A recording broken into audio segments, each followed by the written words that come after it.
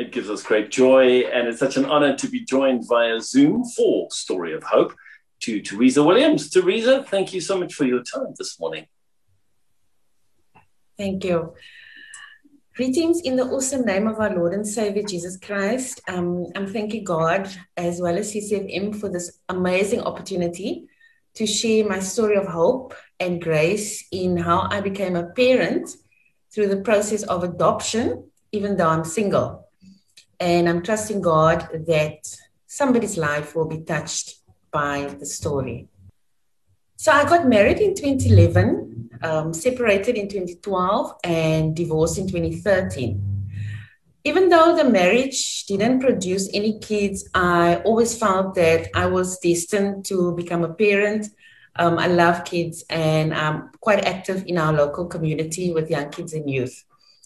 And as I was healing from my divorce, I then started researching the possibility of adoption as a single person. In 2015, I went to my nearest adoption agency and signed up to adopt. By that time, the laws in South Africa had changed and afforded opportunities to single persons to be able to adopt. I also considered other options, and such as surrogacy. This would have meant that someone else's womb would have carried my baby via an embryo that would be placed in their womb, and through the mixture of eggs and sperm donation. Well, that ended up not being a viable option for me after various tests, as no viable eggs could be retrieved from my ovaries, and I was ultimately declared infertile. Obviously, I was quite devastated, and I eventually went for counseling to deal with the truth, as the pain of childlessness absolutely threatened to derail my life completely. What didn't help was, added to that, was comments from well-meaning people saying to me that I was too old to be wanting kids, that somebody who is busy with a career, where's the place for a child, where's the time for a child, and kids are problematic. And interestingly enough, those comments would normally come from people who have children. It got to a stage where I started dreading Mother's Day and seeing pregnant women in malls and just everywhere, and I actually started isolating myself.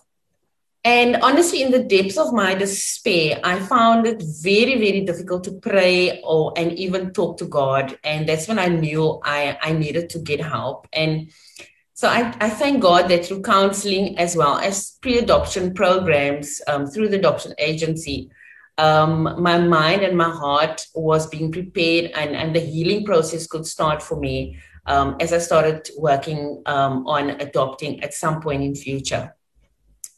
And after completing the screening processes, I was then placed on a waiting list.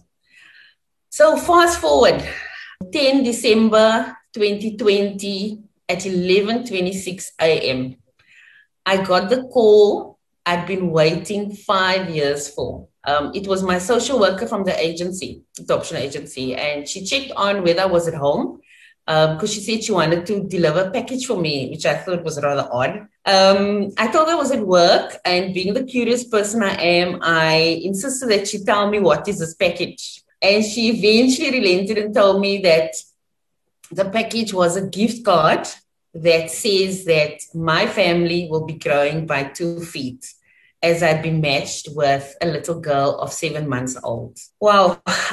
Even now, I struggle to find the words to adequately express really the ocean of emotions that I felt in that moment and that I continue to feel every single day. So 2 days after that call, and on the 10th or the 12th of December at noon, my daughter Grace was placed in my arms. An absolutely life-changing experience. Nothing could have prepared me for the heart-bursting love that I feel for my daughter. And today, as we're doing this recording, is my birthday. And I'm 46 years old today. So I need to say to anybody out there that it's never too late. Adopting Grace feels natural and right for me for a number of reasons. And I've listed 5, 6 reasons why it works for my life.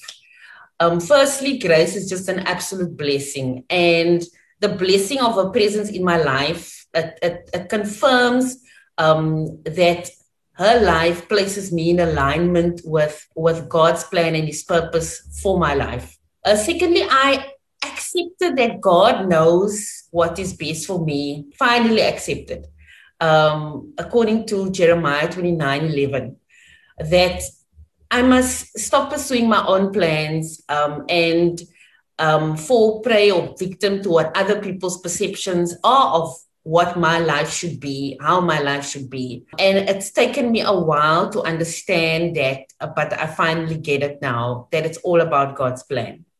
Thirdly, my life was ready for grace. For 5 years, God showed me the major things in my life that needed cleaning up and sorting out and rearranging in preparation for little grace.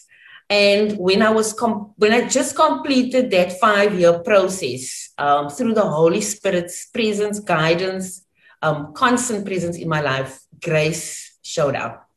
Fourthly, why I believe a grace fits into my life is that while I waited prayerfully, I openly spoke about my intention to adopt for many years. I spoke with my family, I spoke with my friends.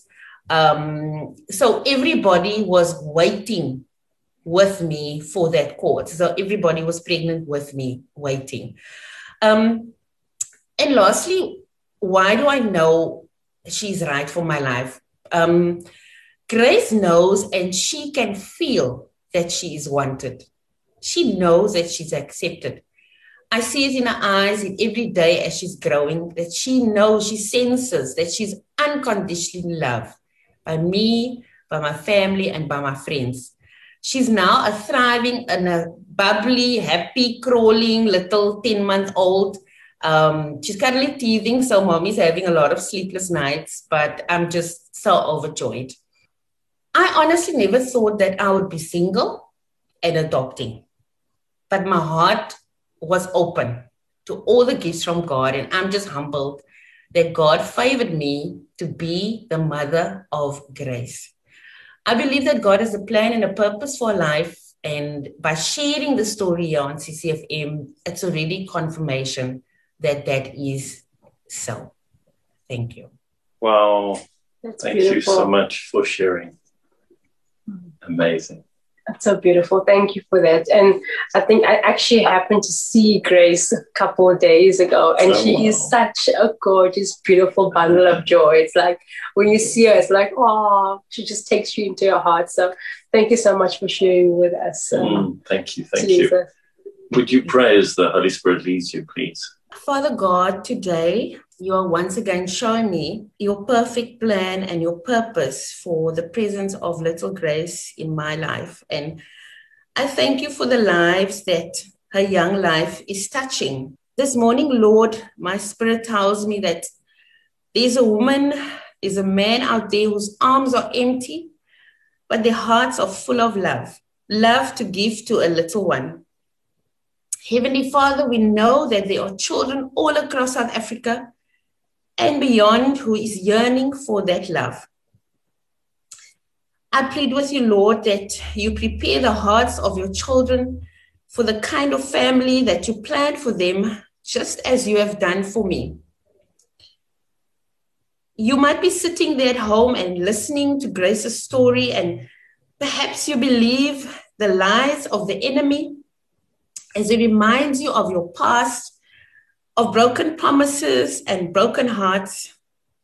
You're sitting there listening and believing that you don't deserve to have a family, or perhaps you stop believing that God is more than capable of turning the impossible into possible. This story of grace and hope is for you. In Psalm 68, verse 6, God reminds us of his promise that he settles the lonely in families. A family not by our design, but by his design. God sees your pain, and He knows the bitter cup of loneliness and sadness that you are drinking every day. And He is drinking that with you.